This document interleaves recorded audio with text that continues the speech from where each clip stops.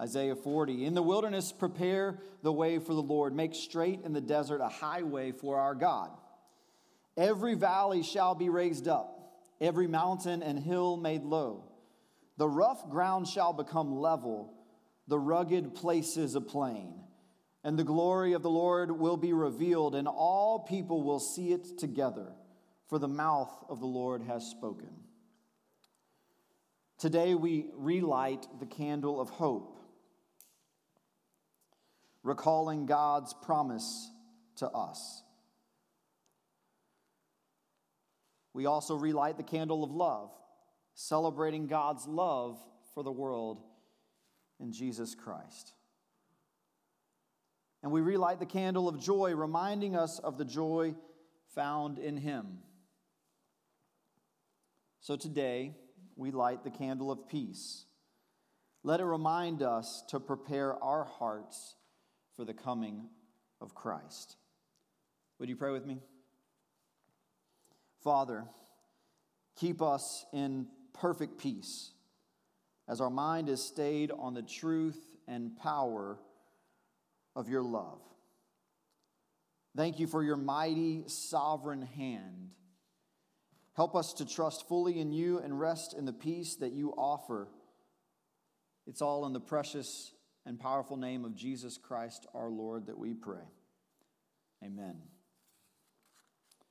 At this time, I'll dismiss the kids to head back to Cov Kids to meet with Miss Patricia to learn about this fourth Sunday of Advent and prepare for Christmas, which is near upon us. Speaking of Christmas Eve, Zach reminded you about outdoor Christmas Eve worship at the Rob Fleming Pavilion. I want to read you a praise report from weather.com.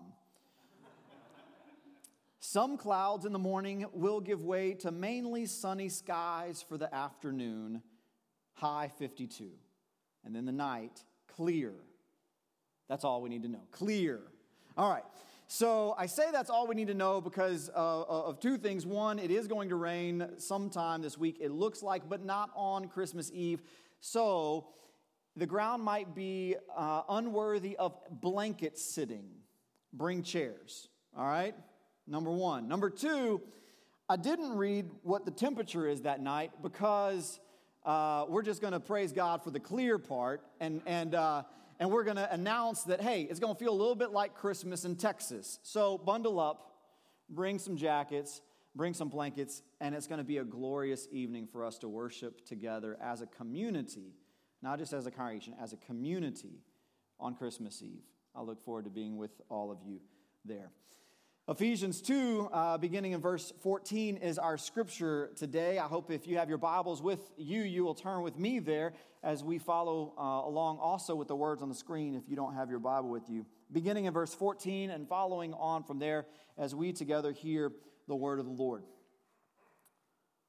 For he, that is Jesus, for Jesus himself is our peace, who has made the two groups one and has destroyed the barrier, the dividing wall of hostility, by setting aside in his flesh the law with its commands and regulations.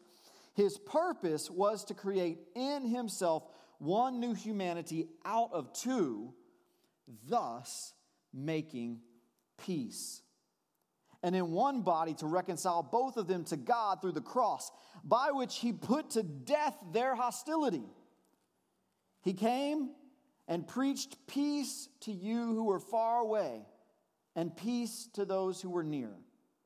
For through him we both have access to the Father by one Spirit. This is God's word offered in its reading and in its hearing, so we give thanks to the Lord God Almighty. Would you bow with me for a word of prayer? Gracious and loving God, what a gift it is to come together to worship you this morning.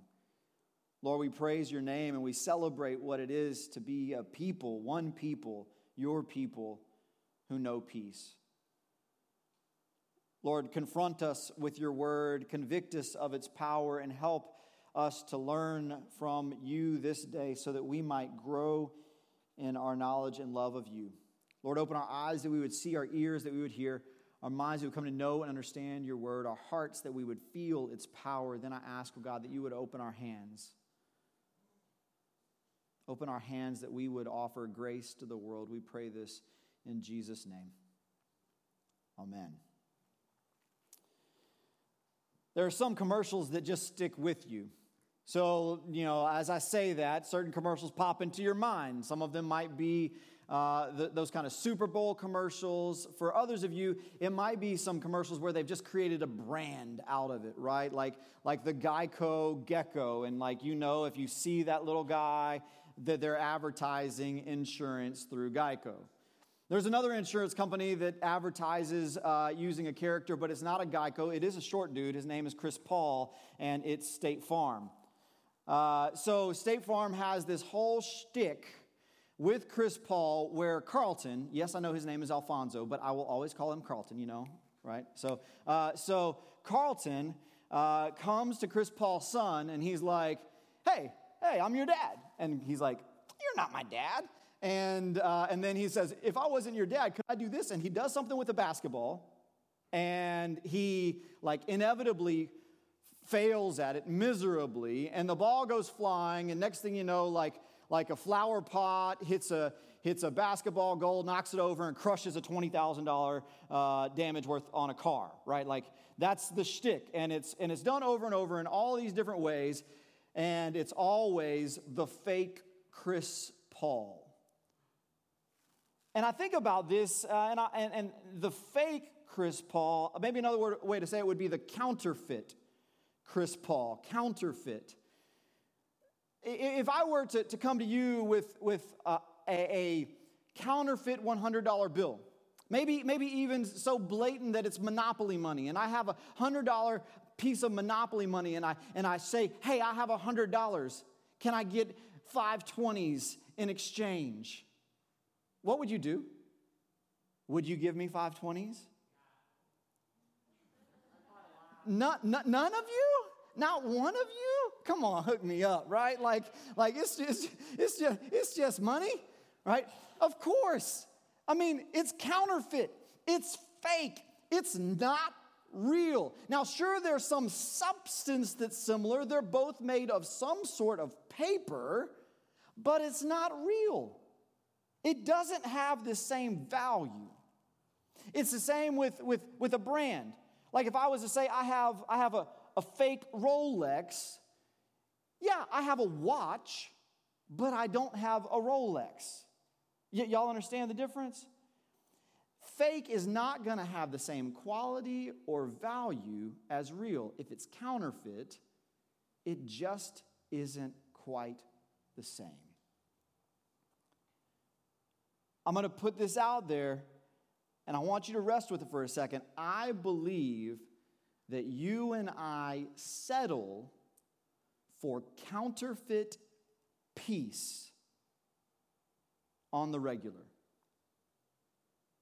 We settle for counterfeit peace as though it is good enough. And why would we do that? Maybe it begins with the fact that we don't really understand what peace is. Like we wouldn't settle for Alfonso on our basketball team. The Carlton just wouldn't work when you're trying to make the playoffs. We would want the real deal, and maybe it's because we just don't know the difference. So I'm going to begin by a description of biblical peace, biblical shalom. And many would posit that the whole meta-narrative of Scripture, from creation to new creation, from Genesis to Revelation, is a journey of shalom, a movement of peace, where there was peace in creation at the garden. When God made everything and one thing after another, He said, good, good, good, until He got to you and to me, to humanity, and said, very good. That peace there in creation. And then there's the movement of broken, fallen, sinful world and God's continued pursuit and our continued brokenness until it's ultimately brought back into order or made possible through Jesus and ultimately fulfilled through the second coming of Christ in Revelation. This is a movement of shalom, peace. And this peace is fourfold. In biblical standard, peace is fourfold. And it's fourfold: wellness and wholeness. Well-being and wholeness in 4 different sets of relationships. The first, maybe the most obvious, peace is the one in relationship between us and God. Biblically, that relationship has been fractured through sin. Our broken sin continues to tear at the fabric of our relationship with God. And so to find peace, to achieve shalom, there has to be a way for the relationship between us and God to be repaired. That's one. Number 2, between us and ourselves. I mean, I think about all of the anxiety, the shame, the guilt, the wrestling with temptation, and in fact, the sin as it rips at our own fabric of being, our soul, in fact, and how we could feel it tearing, that needs repair. And so when we are in conflict in and of ourselves, we require shalom. Wholeness and well-being in relationship to ourself made possible in Jesus. And then the third is the way in which we relate to one another. The way in which you relate to your family, to your friends, to me, to the people that you're sitting next to in worship, the people that you'll see at the grocery store, the people that are in community with you, and the people around the world. The way in which you relate to others. This is the third aspect of shalom, and that divide is real. Those relationships are fractured through different elements of hostility. The most prominent that we think of when we think about peace is war. Actual physical war can create devastation, but that's about the relationship. There's more going on there that is broken, but those relationships are exhibiting war in such profound ways that the peace, it does not seem possible. But for biblical shalom to be made possible, our relationships are being restored.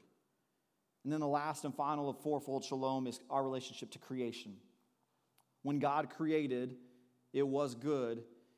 And then in the midst of the fall, God still yet trusted us and commissioned us to be in good and healthy relationship with the world, such that we would have stewardship and dominion in the world. And whenever that takes place, we must be in harmony, wellness, and wholeness with creation. That's what fourfold shalom looks like. So whenever you think about peace in your life, what does that peace look like? Does that look like shalom? Or do you settle for something less than that? Over the course of the canon, we see how God is continually about the work of peace. And the amount of effort and intensity that is put towards that and the focused drive until we arrive at Jesus that it deserves might cause us to pause just a moment and say, if it was worth all of that, including God's only Son, what does my version of peace look like, and is it counterfeit? I think if the history books read 2020 accurately, 2020 won't be the year of politics, won't be the year of COVID. If it read it accurately, a deeper dive, 2020 would be the year of division. 2020, the year of division. You've certainly experienced it in countless numbers of ways as we've had a fractured reality that we've been living in. 2020, the year of division. Maybe it starts in American politics, from impeachment to election to rigged election. This has been a whole host of division around politics. And it seems like there are only two parties at play. It's either Trump enthusiast or Biden enthusiast, and there's not much in between. And what does a conversation about politics look like today?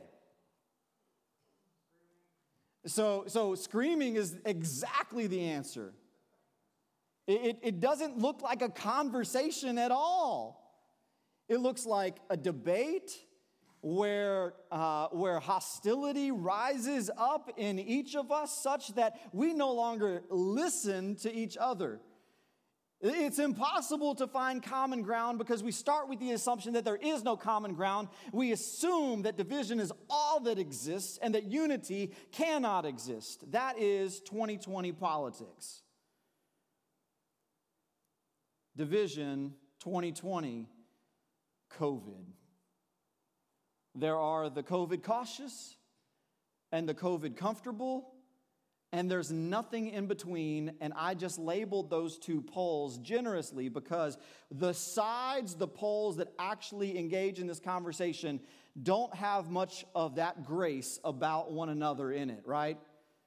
I mean, whenever we start talking about the other side, whether you're COVID cautious or COVID comfortable, you got all your facts and you ready to just spit them out and tell them how they're wrong.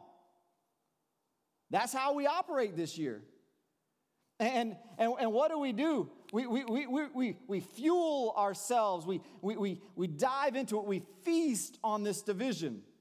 Here's a way that it might look. So we have those that believe that masks will save the world and those that believe that masks are totally worthless and trash. There doesn't seem to be a popular public opinion of a middle ground space. That I'm not a scientist, so I'll wear the mask and we'll see how we get through the pandemic. That doesn't seem to be popularly articulated. It seems like there's either it's trash or it's the savior of the world, one or the other.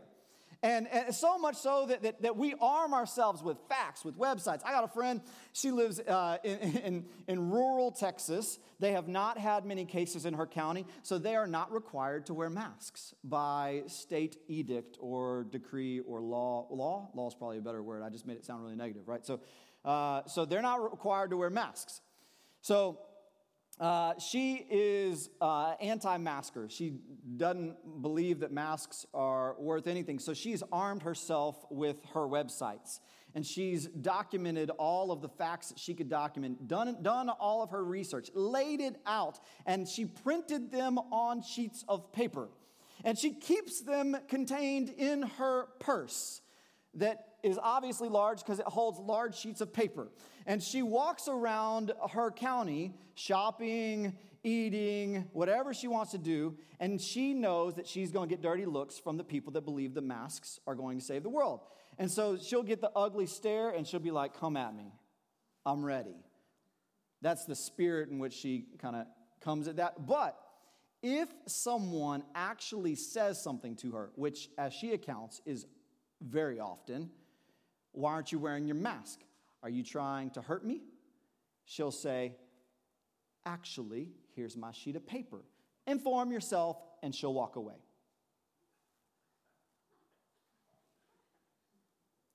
2020, the year of division. Right? How did we get here? This is where we are. And we feast on that division. We feast on that division by searching for headlines. We're headline hunters, right? We search for the headlines that will support our positions, whatever they may be, political or medical. We want to search for them. And as soon as we see that headline that's just going to give us more ammunition, we click. It's just clickbait. It's like, yeah, I need more so that my debate skills will be refined and so I could defeat all of my opponents, so I will have victory over the enemy. And so you click that and you read it and you digest it and it's fuel to your division fire. And then, once more, we surround ourselves with people that agree with us. Maybe this is just me. In this season, I've just kind of feasted on relationships of people that agree with me in every form and facet. If you agree with me, you've probably talked with me.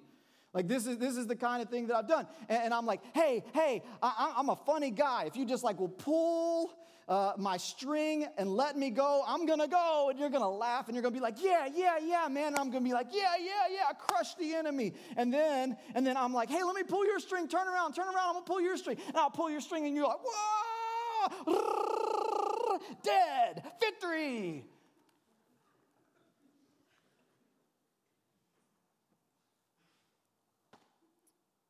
"2020 is the year of division. It's not the year of politics or the year of the coronavirus. It's the year of division.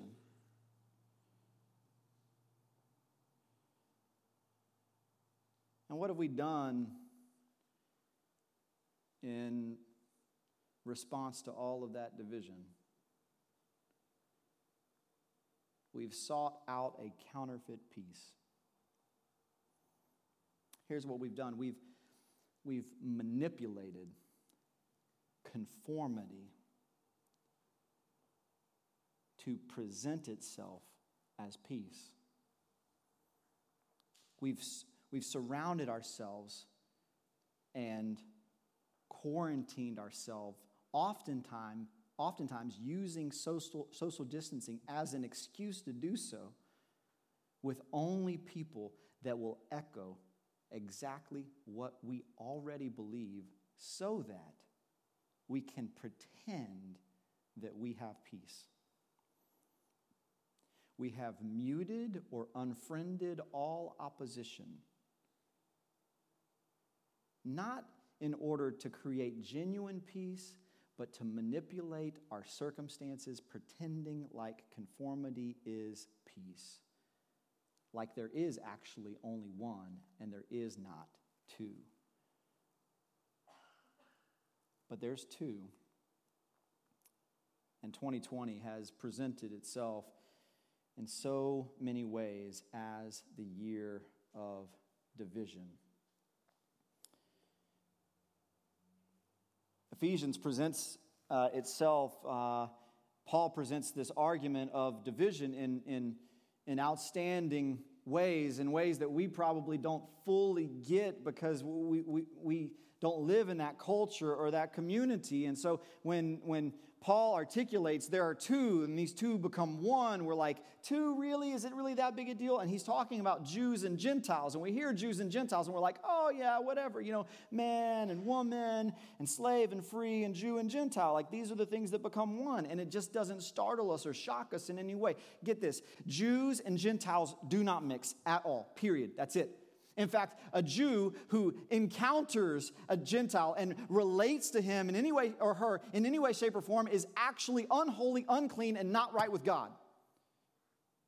Do you get how vast this division is? You cannot even interact with one another without being made unclean. Your faith, your connection with God is at risk if you try to bridge that division. That division is intentionally laid, and it's descriptive in how it's to be ordered, and it is not able to be breached. And Paul says these two are made one in Christ. That needs to be shocking. And it needs to give us hope. If those two can become one, then what other two can become one in Jesus? And we might need to reassess whether or not counterfeit peace is the kind of peace we seek, or maybe the peace that Jesus has to offer can actually do something better than what we are settling for. And this story of peace is woven throughout Scripture. And I want to point to a few ways and places in which we see peace move in this meta-narrative until we arrive at Ephesians 2 and then ultimately in Revelation. So we're going to begin in Judges. If you have your Bibles, again, in Judges chapter 6, we have a story of Gideon. And Gideon is celebrating what God has done in their midst and how God has achieved peace in ways that were astounding and beyond compare. And in verse 24 of Judges 6, the word says, "So Gideon built an altar to the Lord there and called it, 'The Lord is Peace.' To this day it stands in Ophrah of the Abiezrites." Did y'all get that? on the altar was inscribed that the name of the Lord is peace. We as Christians oftentimes point to the words of John in 1 John where it says that God is love, and we attribute love as this is who God is in the very nature. But there's more than that in Scripture. God is love, but God is also peace. God's very name is peace in Judges 6. And that peace is something that is offered to us to be wholly realized in Jesus. The prophet Isaiah points to Jesus in this way in Isaiah chapter 9, verse 6. For to us a child is born, to us a son is given, and the government will be on his shoulders, and he will be called Wonderful Counselor, Mighty God, Everlasting Father, Prince of Peace. Jesus, the Son of God, is inherently the Prince of Peace because he is God's Son, God who is peace in Judges 6.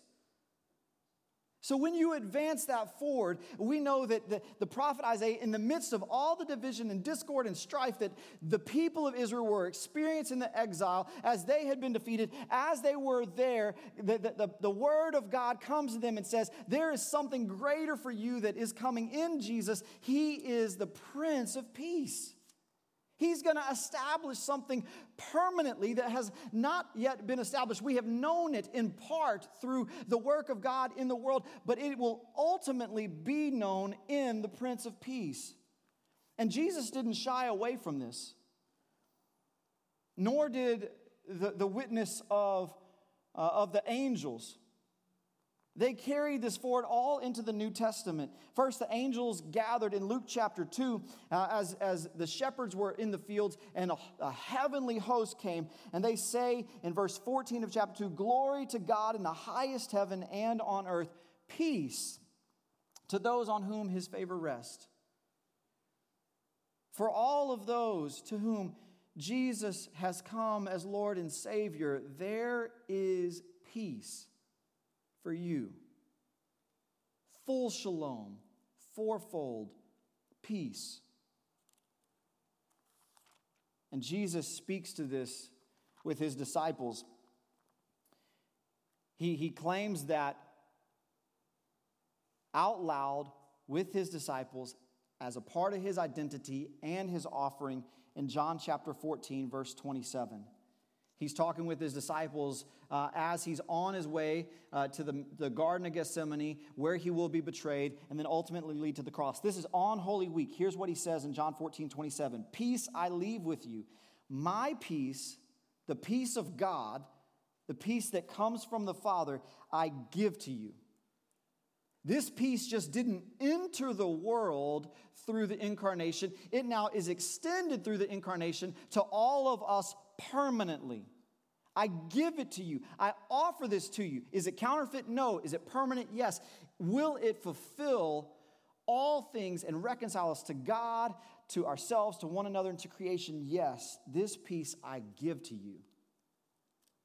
And it's witnessed that it extends beyond his presence prior to the resurrection in the fact that when he is resurrected in the Gospel of John, chapter 20, beginning in verse 19, and then continuing multiple times as he continues to appear to his disciples, he says the same thing each time. Verse 19, he says this, on the evening of that first day of the week when the disciples were together, with the doors locked for fear of the Jewish leaders, Jesus came and stood among them, and he said, peace, peace be with you. Peace with us. This is the biblical truth that we rest on. And yet we settle for counterfeit peace over and over again. I read in Luke chapter 2 that image of Christmas that we love so much, that Charlie Brown image where the shepherds are in the fields watching over their flocks by night, and then the heavenly host shows up. And I want you to think about the heavenly host. This means the angel armies of God, all of the heavenly host. I want you to imagine the heavenly host, angels, choirs of angels that are singing together. And they're singing from horizon to horizon, from the north to the south, from the east to the west. As more than there are stars in the sky, there are heavenly hosts that are singing account of what is taking place. And they are declaring peace on earth. But I want you to hear that. I want you to see that so that you can experience the dissonance of the reality we live in all too often. I believe with all my heart that whenever the saints of God, whenever you and I, whenever the people of God, brothers and sisters in Christ, experience division, let me repeat that. Whenever we experience division, all of the forces of wickedness rejoice. This is their aim. When we experience division, the forces of wickedness rejoice.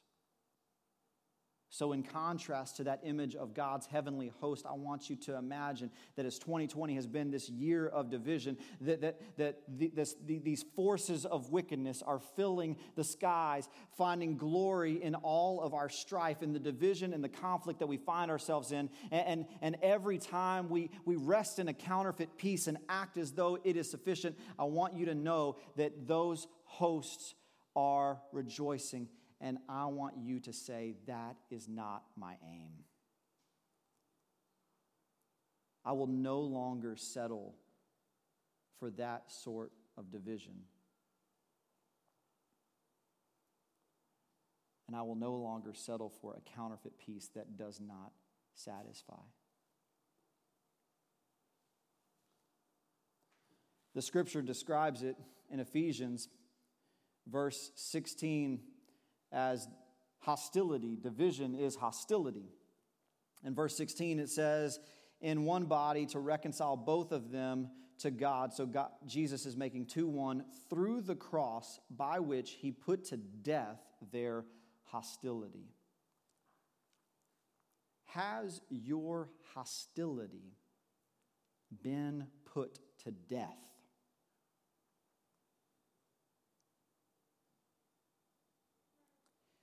So this Christmas, as you interact with family members that you have experienced some division with over the course of this year, and hostility begins to rise up in that normal operating procedure, ask the question, has this hostility been put to death?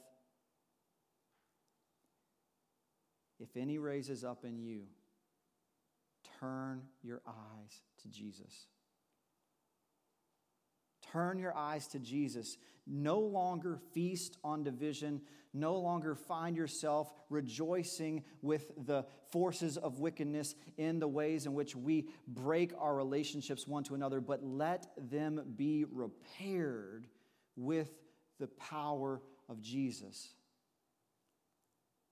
How would that be possible? It begins by entering back into relationship, leaning in, not pulling away. All too often this year, we've pulled away and we've distanced ourselves because it was easier. It was easier to receive that counterfeit peace. But no, peace is not one being acting like there is only one. Peace is making two one. And so lean into the fact that there are divisions and announce that we are united in Jesus Christ the Lord. That unity is what we need more than ever. I need this Christmas. We need this Christmas. The world needs this Christmas to be the time when it is announced that 2020 might have been the year of division, but the Christmas of 2020 is the announcement of peace. Peace is with us. Peace is here today. We are fully united one with another. I don't care what you think about coronavirus, and I don't care what you think about politics. What I care is that you proclaim Jesus Christ is Lord alongside of me, and I'll walk with you hand in hand. Tell me me that you want to follow Jesus, and we're going to walk the same direction. We're going to do it day by day, over and over again, until it's real. And we need it to be real this Christmas. I need it to be real this Christmas. I felt so much brokenness and pain in so many relationships. It tears me apart, and I'm done with it. All I want is Jesus, and Jesus is the one that can repair all of that to begin with. So why did I turn to anything else to begin with? What kind of a fool am I that I'm going to act as though something else can satisfy? That's just counterfeit. It's just fake. It's not worth anything. All that it has worth is Jesus. And so point to him this season. That's going to be my aim. And I invite you to join me in that, because Christmas 2020 needs to be the Christmas that we were put back together in Jesus' name. Let's pray. Whew.